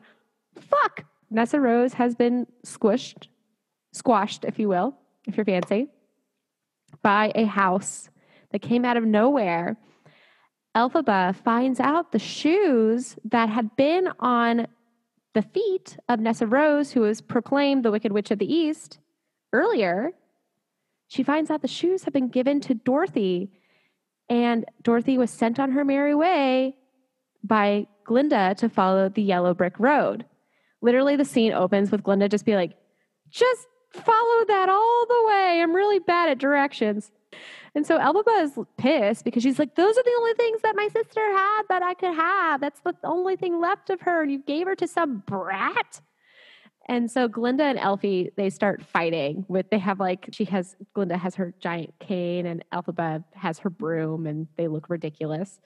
And as they're fighting, the guards arrive to arrest Elphaba. So technically the plan worked. They used Nessa's bait just to Nessa's demise, unfortunately. But then the guards show up, and then the captain of the guard shows up, who is, in fact, Fiyero. And when Fiyero arrives, he's like, I know we just had sex in the woods. So Fiyero arrives, and he ends up holding Glinda hostage until the guards set Elphaba free. And though Glinda pretty much says to the guards, like, he's not going to hurt me. So they end up setting Elphaba free. And she's like, well, don't hurt him. But she runs off. And Glinda then, he's like, I'm going to hurt her. I'm not really going to hurt her. And he lets Glinda go. And the guards grab Fiyero and they are going to discipline him. But Glinda's like, no, he was never going to hurt me. He's just in love. It's fine. Don't hurt him. And of course, the guards don't listen. And they end up dragging Fiyero into a cornfield to interrogate and torture him by a crucifixion. So he is pretty much, they have the pole, like the spear that they make it so his arms go around it. And they put him on a post like you might see a scarecrow.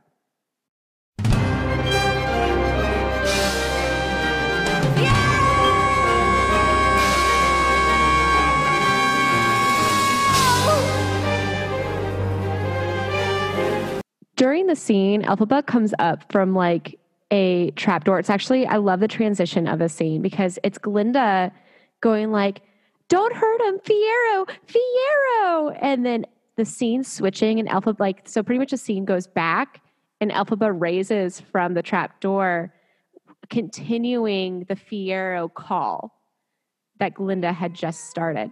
Now we're in No Good Deed Goes Unpunished, where Elphaba is desperately trying to cast a spell to protect Fiyero from crucifixion. Elphaba has now decided, fuck it. And sure, I'll live up to the title and reputation as the Wicked Witch. Fuck it all, basically is what she says. And no good deed goes unpunished. I've tried so hard to do everything right and help people, like release the animals and which she's still going to try to do, and help Glinda. I've tried helping Fiero. I've tried helping Bach. I've tried helping Nessa Rose, but it always comes back to bite me in the ass. So you know what? Yeah, fuck it. I'm going to be Wicked now. You want to see Wicked? Here's Wicked, bitches. One question haunts and hurts. Too much to mention. Was I really seeking good or just seeking attention? Is that all good deeds are when looked at with an ice cold eye? How fucking empowering. Tell me all about it. I'm just going to say to you this. It's another one of those moments where you run off the stage, you go underneath the stage, you go through, you get on the elevator lift. I had a, every single time I did it, I'd always blow my nose beforehand because I was like, I'm about to go cray, y'all. So I'd be like, put it in the tissue box. My poor dresser, Alyssa, God bless her. She'd be like, you have to, thank God for my dresser. But then you'd lift up, and you're going up the elevator, which I think is iconic. And it is. It's finally saying, it's that moment. And again, I always go to like women because it's the, you should be quieter. You should say sorry. You should feel this way. You should do this. And it's her moment of being like, you know what? I'm a badass. I am a badass. I have nothing to apologize for. I'm going to give it to you straight. I'm going to tell you that I have done so many things that I thought were great that wound up being, in your eyes, really shitty. So if you're only going to look at me in a certain way, have at it. I can relate to that very much because just the business that I'm in, it is not an easy one to be in. There is a lot of hypocrisy associated with the business of show. I have seen it firsthand. I know what it is like to be pigeonholed and to be thought of as like, oh, she's a businesswoman, therefore she's a bitch. So I know what it feels like. I lean into the fact that I consider myself a strong person. I consider myself powerful in my own right, and I have nothing to apologize for about it. And if you don't like it, nobody's holding you hostage in my presence. Leave. Bye. Close the door. Live your journey. Live your life. I'm going to live mine, and I'm going to do it unapologetically. So it took me a long time to get here. And I think that's this Elphaba moment. I think this is her moment of being like, it took me forever to get to this point. If I've lost people along the way, oh well. Oh well. The right people are going to find, like everybody says in every, Brene Brown, Dr. Phil moment, the people who are meant to stay are going to stay in your life, despite your flaws, let's call it. And Elphaba's like, burr, burr, burr, burr. Here's my flaws. I also made this dress in the woods. Bye. Thank you. I feel like this is the moment where Elphaba has gotten into her 30s. Yes, this is the 30s. This is like, she's put a down payment on a house. She has an animal that she cares for and she keeps it alive. She has a bunch of plants that she keeps alive. And she says to her friends, like, you can get on the bus. I'm driving the bus, beep, beep. Or you can get off the bus and get your own zip car. Like, why don't you just DIY, you guys? This is who I am. I'm wicked through and through since I cannot succeed. Fiero saving you, I promise no good deed will I attempt to do again, ever again. No good deed will I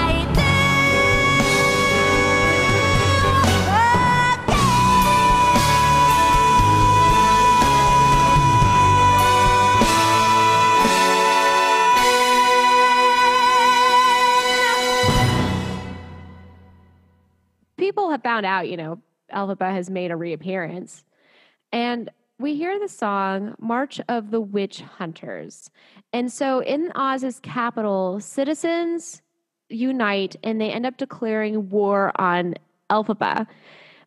People who are trying to rally the citizens include a fully grown lion. Well, he's not really on stage, just his tail is. But kind of speaking for the lion is actually Bach, who testifies. And Bach right now is the Tin Man. And he's up on the side of stage left yelling out like, she turned me into tin. And then he pulls on the lion's tail and he goes, if she hadn't coddled and saved the lion and let the lion stand up for himself, he wouldn't be such a coward. It's a cowardly lion. Exactly.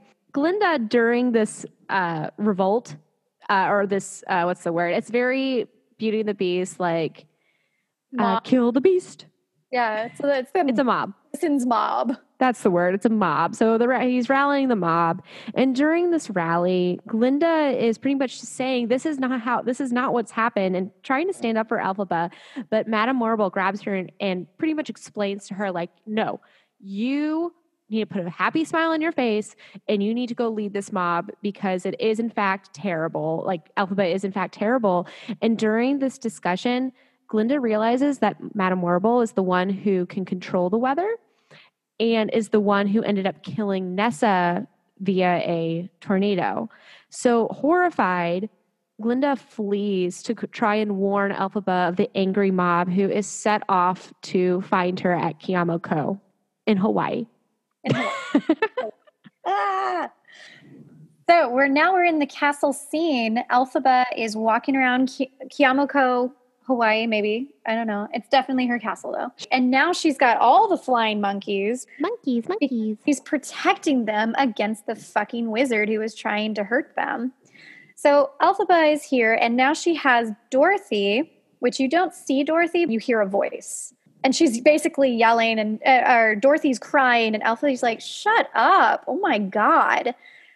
But she's refusing to release Dorothy until she gets those shoes back, because, again, it's the only thing she has left of her sister. Glinda shows up and tries to tell Elphaba of the dangers that are coming her way.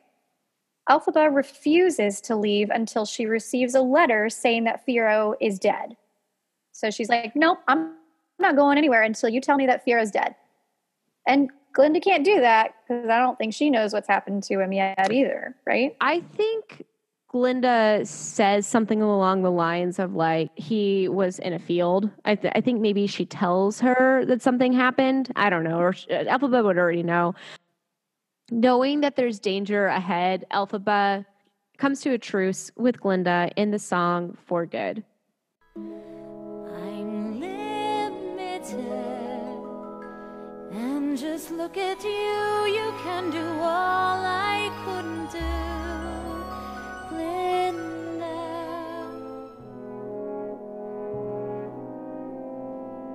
So now it's up to you, for both of us. I love this song. This is the most classic duet song. I've sung this as a duet, I think, like 4 times. Still probably would sing it. But in the song, the two of them forgive each other and acknowledge the mistakes that they made. But they pretty much are like, it doesn't even matter that we made mistakes because I love you and we're always going to be friends. And Elphaba ends up giving Glinda the Grimoire before embracing her and saying goodbye as the mob arrives. There's blame to share, and none of it seems to matter anymore. Like You've sung the song presumably a bajillion times. Is it still a special song for you, or is it just kind of like, oh, it's the song we sang, I'm over it? No, I never actually felt that way. I think the reason it's so important is because it is bittersweet and almost melancholy. It's not one of those songs where you're putting a bow on something and wrapping it up and saying, like, I love you. It's a really melancholy moment because you're talking to two women who have risen to power in their own right. One is not better than the other. It's just they're two different people. And we have all had those moments in our life where you look at somebody who maybe you grew up with or you've been friends with and you go your different ways and you're always still able to sort of pick up where you left off, but your friendship is not the same as it was. Yeah. It's one of those things where you can respect somebody, you can love them for who they are, but you don't have to remain a constant friend every single day, and there's nothing wrong with that. The song begins again with them sort of fighting and then coming to terms with the fact that they're going to be living different lives and they have to be okay with it. It can easily put itself into the box of like, you stole my guy. I hate you. But that's not what it is. It's not that. It's sort of like, I didn't understand you. I still don't completely understand what it is that you're doing, but I know it means something to you. Therefore, I'm on board. Go live your life. Please be safe. That's what it is. And it's a beautiful, iconic moment for two women to have respect for each other through their differences. Period. That's for me what it was.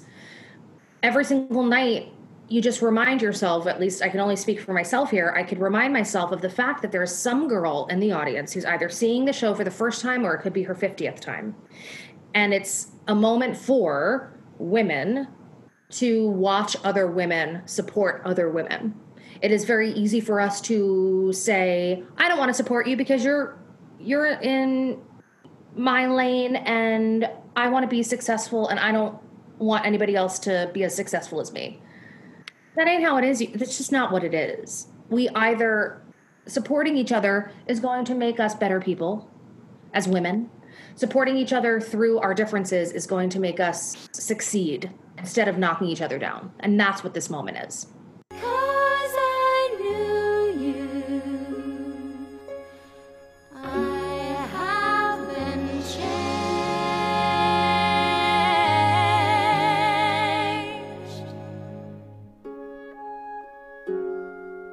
for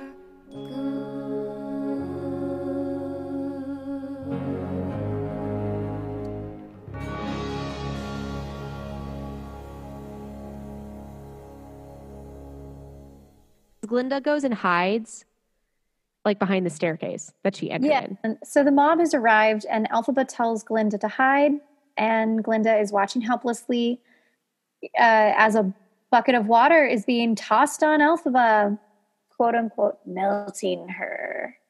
Quote unquote.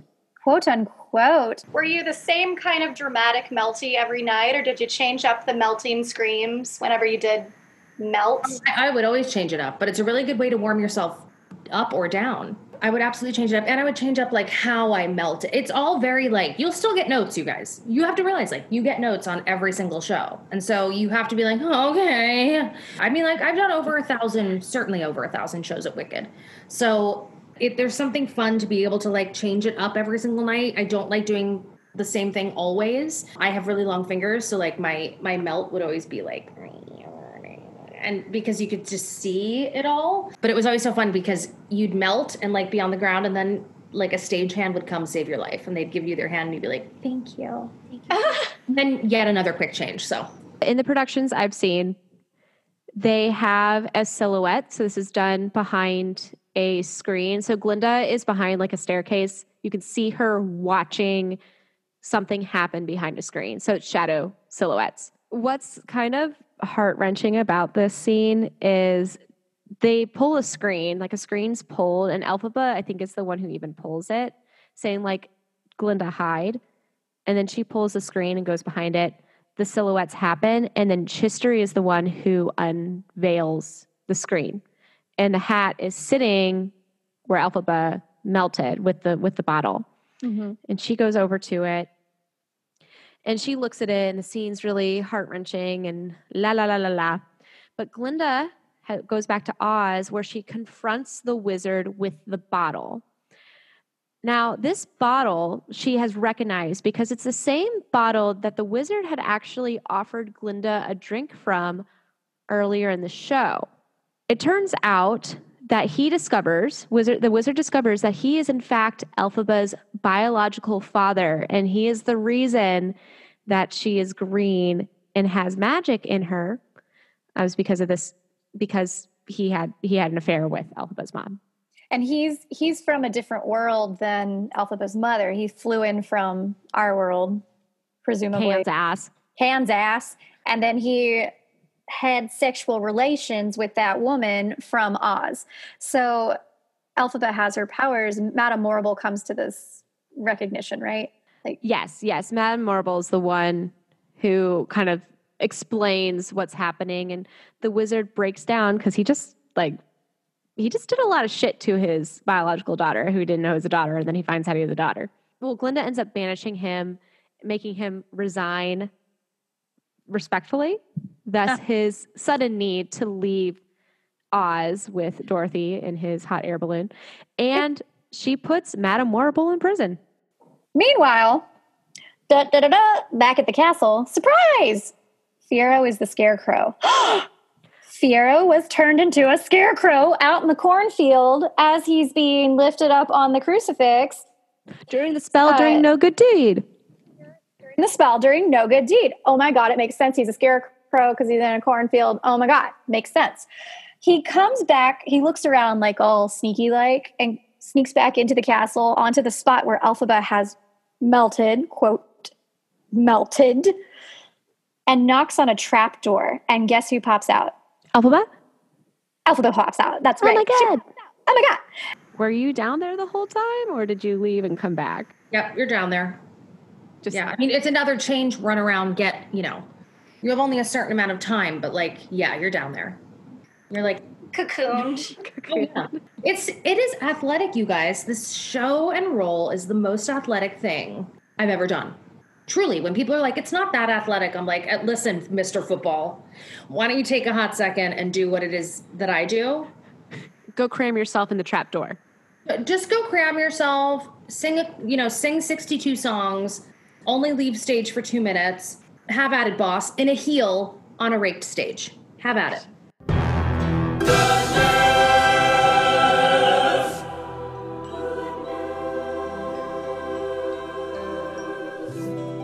Elphaba does regret that she'll never see Glinda again and is sad that she can't tell her best friend that she is actually alive. And the music starts to return to its starting point as, Elphaba is looking over here and Glinda's singing this way, but Glinda doesn't know Elphaba's alive. And she's like, who can say if I've been changed for the better? Because I knew you.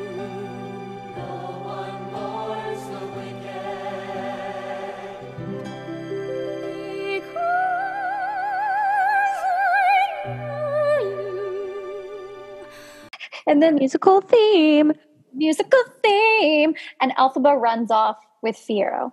As the music comes back into the opening song, we end where we started, and Glinda is finishing the story and promises the people of Oz that she will properly earn her title as Glinda the Good. The people are celebrating while Glinda mourns, and Elphaba and Fiero leave Oz. Done.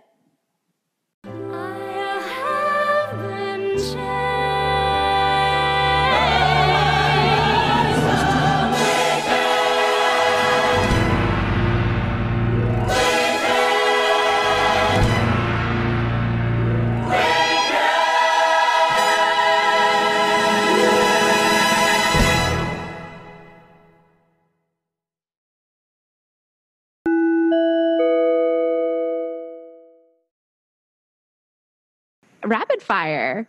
I love this question. One of our Patreon member questions, Noah, we ask every single time. I love this question. What is the craziest / worst / oh my God, is this really happening right now moment that you've had on stage? On stage, okay. I would say when I tripped myself. Oh no. During the monkey release. I tripped myself. I literally was wearing my Act 2 dress, which is 40 pounds, and I stepped over my dress. I absolutely tripped myself as I was giving the monkey spell, and I did the entire thing from the ground. Oh. Because I was like, let me just pretend that it's supposed to be from the ground. Everybody laughed so hard on stage. I think people probably peed their pants, including the conductor at the time. But I, again, live theater, kids. Literally. Which Disney princess are you? Ariel. Yes. Craziest special skill. I mean, I could touch my tongue to my nose. Let's all do that together. You ready? Great. Yay. Special. Chelsea can't do it.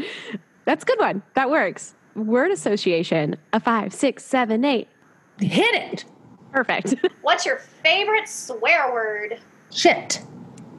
That's the first shit we've gotten. We get a lot of fucks. That is it for me.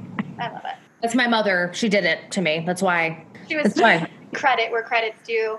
Love it. Mama Vosk. Vosk. Okay, so here's $1 million. Not really, I'm sorry. But you have to give it to someone or something. Who, what, where would you give it? I would give it to children who are struggling right now. Like I would homeless children, LGBTQ children who've been kicked out, trans kids who again have been kicked out, like very Covenant House situation. Any kids who don't have the opportunity or chance to advocate for themselves. Oh, lovely. Yes. What's your favorite go-to drink? Seltzer. Seltzer. Do you have any new upcoming projects? I am doing my 2 live shows coming up. One of them is a private show. The other one is being filmed and will be available online for those who buy tickets. I'm filming it on August 27th. It's my first live Coco show since the pandemic started. So it's actually happening in a club and social distanced with a real live, Mary Mitchell Campbell, who's my musical director, and she's going to be there. And my friend Marissa Rosen is going to be there doing some background harmonies, and I have a special guest or 2. Finally, I'm releasing a holiday EP of 3 songs that will be, right around Christmas time, and I'm going to put out a single of an original song. It's all happening in the Coco. Queen, yes. For it. Also, say hi to Mary Mitchell Campbell for us, because Emily is obsessed. I went to Furman. She's kind of a legend. She's it for me. Mary Mitchell is just, thank God we met doing Finding Neverland, and we've been, 2 peas in a pod ever since. Mm-hmm. And then I guess you can say Mary Mitchell Campbell if you'd like, but who do you know that we should interview on Wines and Dolls? Actually, somebody who you should interview, this is a twofer, okay? First person is Asmaret Geber-Mikkel. You might know her, you might not know her. She's like one of the coolest chameleon type actors, Black woman, who is doing so much right now. You'd be like so incredibly impressed with her and her Broadway resume. She's like a gypsy.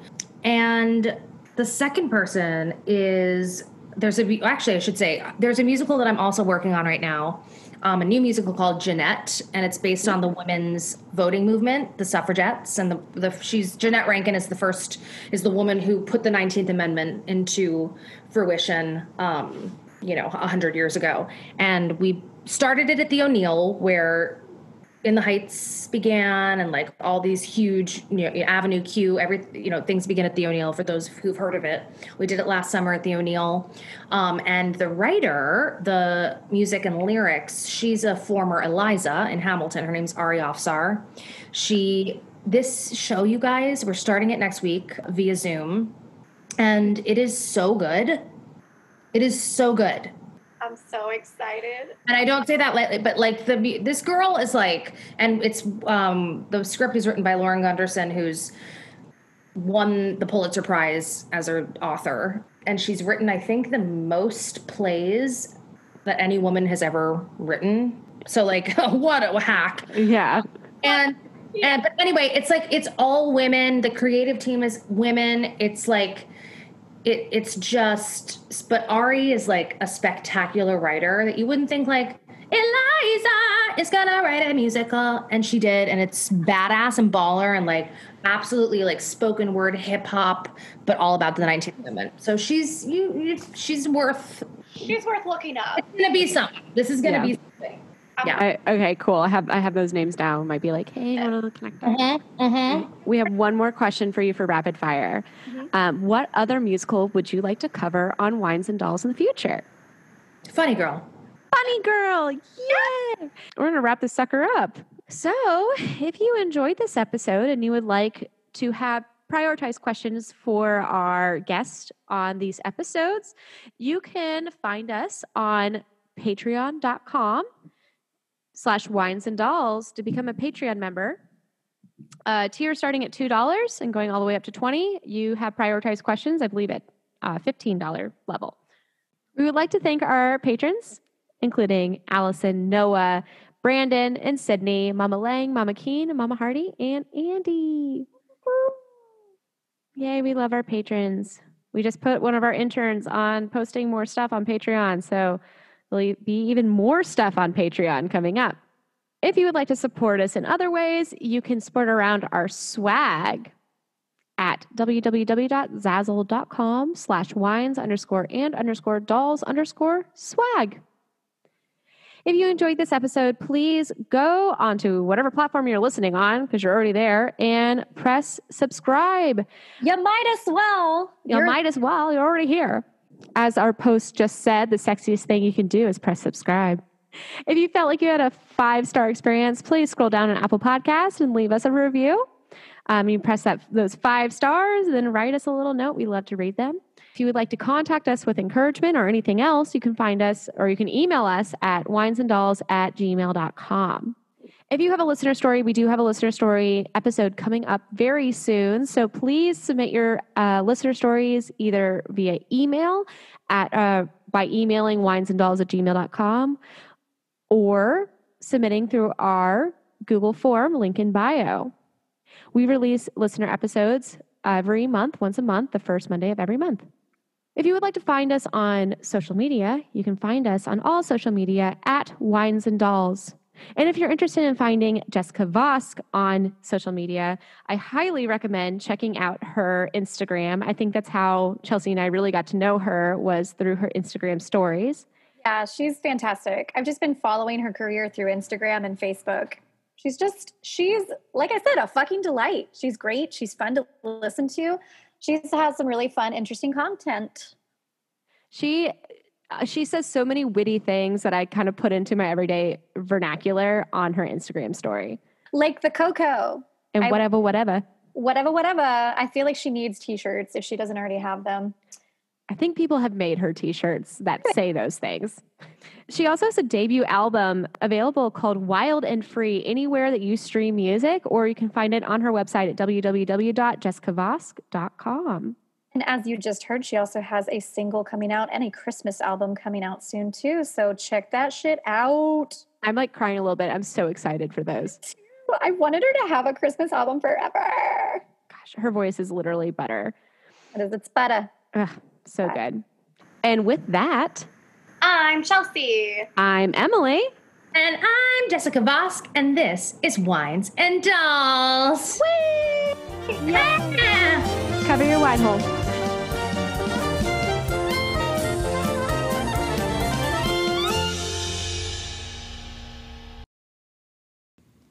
Music on this episode is from Wicked, original Broadway cast recording, released in December 2003 by Universal Music, and The Guys and Dolls, original Broadway cast recording, released in 1992 by BMG Music. Both can be found in our show notes and be listened to on Spotify or wherever you stream your music.